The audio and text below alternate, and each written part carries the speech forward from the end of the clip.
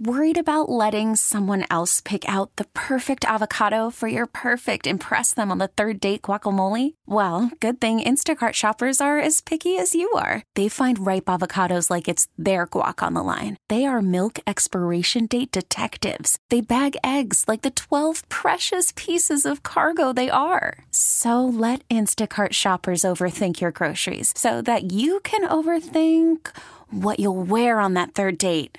Download the Instacart app to get free delivery on your first 3 orders while supplies last. Minimum $10 per order. Additional terms apply. Okay, picture this. It's Friday afternoon when a thought hits you. I can spend another weekend doing the same old whatever, or I can hop into my all-new Hyundai Santa Fe and hit the road. With available H-Track all-wheel drive and 3-row seating, my whole family can head deep into the wild. Conquer the weekend in the all-new Hyundai Santa Fe. Visit HyundaiUSA.com or call 562-314-4603 for more details. Hyundai, there's joy in every journey. Well, welcome back to the Golf Show on Sports Radio 93.7 The Fan. I am Mike Dudurich. I'm your host each week. And you can listen to 93.7 The Fan through September 25th for your chance to win a copy of NBA 2K21. This year, my players will start in high school, then go to one of 10 officially licensed colleges, and then on to NBA stardom.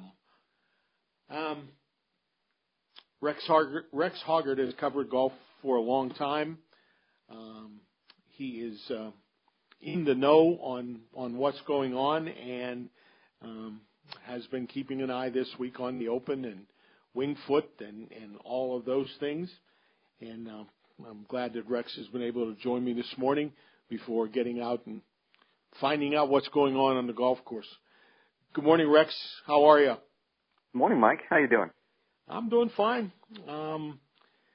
Give us a global look at the week at Winged Foot. I think this was going to be like everything else this season, like everything else it seems like this year. It was going to be different, right? I mean, September U.S. Open, we all know Winged Foot. We all know what this course is. It's a U.S. Open blue blood. I mean, you come here, you get your thick rough, you get your slick greens, you get everything that we grew up watching, difficult U.S. Open conditions. But we didn't know what that was going to be like in September. We always see it in June. We always see it on Father's Day. We know what that looks like, but we didn't know what this was going to look like. And so I think everyone's been pleasantly surprised that we got here, and it was the same U.S. Open test that we all wanted. Now, granted, Thursday the scores were a little bit easier than I think people probably thought, but yesterday they came around, and we fully expect that to be the case over the weekend. I mean, it's just going to get more and more difficult. I think there's 5 players on the par right now. Honestly, I'll be stunned if there's any players on the par by the end of the week, simply because the golf course is getting so much more difficult.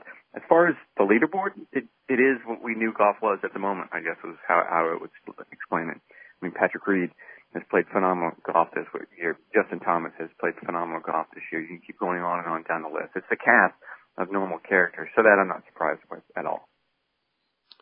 It has been, and we don't need to spend any time on it, it has been a different year. You know, we'll never see anything like this again, I hope. No fans there. You know, you hear different theories about that. It helps the players. It doesn't help them. And it's all an individual thing.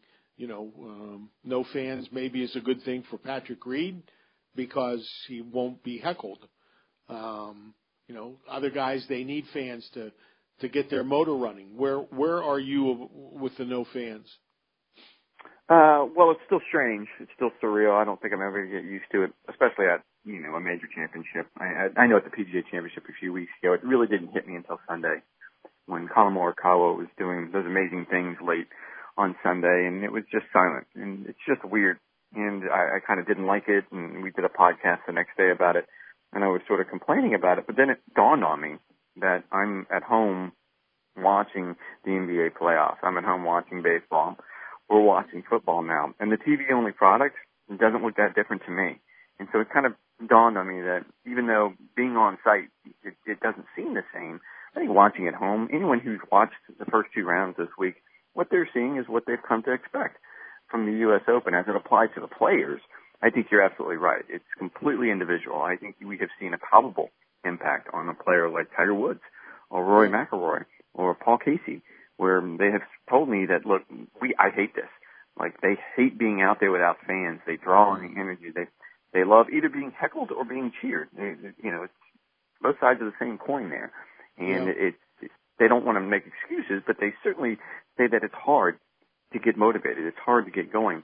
The opposite of that is go back to Colin Morikawa, and maybe not so much at Harding Park, but when he won the first event at Muirfield Village earlier this summer, the Workday Open, in that playoff, when Justin Thomas makes a 66-footer on the first playoff hole, under normal circumstances, there's fans on that hill surrounding that green that go crazy. And he's probably waiting 5 minutes to take his turn at a birdie putt, which he makes. But with fans on the hill and with all the pandemonium and everything that goes into it, I think there is, I don't want to say easier, but it's certainly an element that players don't have to deal with now. Yep. And, trying to win a major championship, there's plenty of things to deal with, and if fans aren't one of them, well, okay. Just go. The important thing is what they do in between the ropes. I think these next 2 rounds are going to be, as good a golf as we're going to see on a great course like this.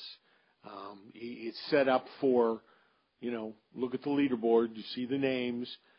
I just had Bob Ford on in the last segment. He said a guy like Webb Simpson is just lurking around, and there are a bunch of guys that are just lurking.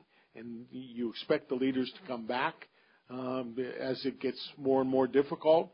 And who knows what we might be seeing tomorrow afternoon. So that's what makes the U.S. Open fun. I can't believe you made me come on after Bob Ford. That's like going on stage after the Beatles. You can't do that to me, Mike. Well, but you're in the same show, so that gives you something, doesn't it? Absolutely, but I can't follow Bob Ford. That's the most humble brag I've heard all morning long. He's something else, as you know, and always has an interesting perspective, just like you do, and that's why I keep bugging you to come on my show. I'm gonna switch the interview here real quick and just throw this one at you, because this has come up numerous times, and being how this is something close to your heart as far as most difficult major venues. And, of course, Carnoustie comes up, and Winged Foot is in the conversation. But you and Bob Ford have a dog in the fight. So I'm just curious, watching this event and I'm pretty sure you probably would have covered the 2006 Open at Winged Foot. What are your thoughts on how does Oakmont and Winged Foot compare as far as sort of king of that hill? The one thing that I've thought is that, yes, Winged Foot's bunkers are difficult. But Oakmont's bunkers are, to me, much more difficult because they're all, have the big lips in front. And if you play there and you're a knucklehead like somebody I know and get mad at once in a while, your intention is, well, yeah, I can get that out of there going straight toward the hole. Well, 9 times out of 10, you can't. And then you're doing it again. I think from what I remember and what I'm seeing now, I think the bunkers at Winged Foot are a little more forgiving. Not that they're easy, but I think they're more difficult at Oakmont. And trying to, pick one or two, who's number one, who's number two, that's like trying to judge a beauty contest. Those are 2 great golf courses. And they come at you in 2 different ways. And I have, I'm prejudiced because I'm 25 miles from Oakmont, and I've gotten to play there, and I know what a beast it is. So I'd say 1 and 1A. All right, I'll take that. I figured you'd straddle the fence on that one, but it was a curious conversation. Yeah, I mean, and how do you judge them, definitively? I don't think you can. No, I don't think you can. And look, I think they're both demanding golf courses. I think you said it best. They both keep coming at you. There's no let up. The green complexes are the thing that kind of really make them 1-1A, I guess, in my mind, because I don't remember. 14 years is a long time since I've been here. And when I first got on property and walking around and seeing the hills and swales and bumps and elephants that seem to be buried in some of these greens here at Wingfoot, I think that's, the challenges are very, very similar as far as you sort of want to exhale when you finally get a ball on a green and then you realize that now it's really just now starting. Yeah. I did not remember all of that about the greens. I knew they were difficult, but I couldn't remember all those slopes and humps. And, I mean, it'll drive some of these guys crazy by the time Sunday evening gets here. Well, even though you had to follow our friend Mr. Ford, I do appreciate you coming on with me this morning. As always, enjoy the conversation, and have a nice 2 days up there in Mamaroneck, New York. And thanks for having me on. All right, Rex, we'll talk down the road. You bet. That's Rex Hoggard from Golf Channel. He wrote a really nice piece today about Phil Mickelson. You ought to check that out. But now, speaking of checking out, I have to check out. Thanks for listening this morning. We'll be back at you next week. We'll go back over the Open a little bit to see what finally happened in those 2 days. Hope you have a great week, and we will talk to you next Saturday. You've been listening to The Golf Show on Sports Radio 93.7 The Fan.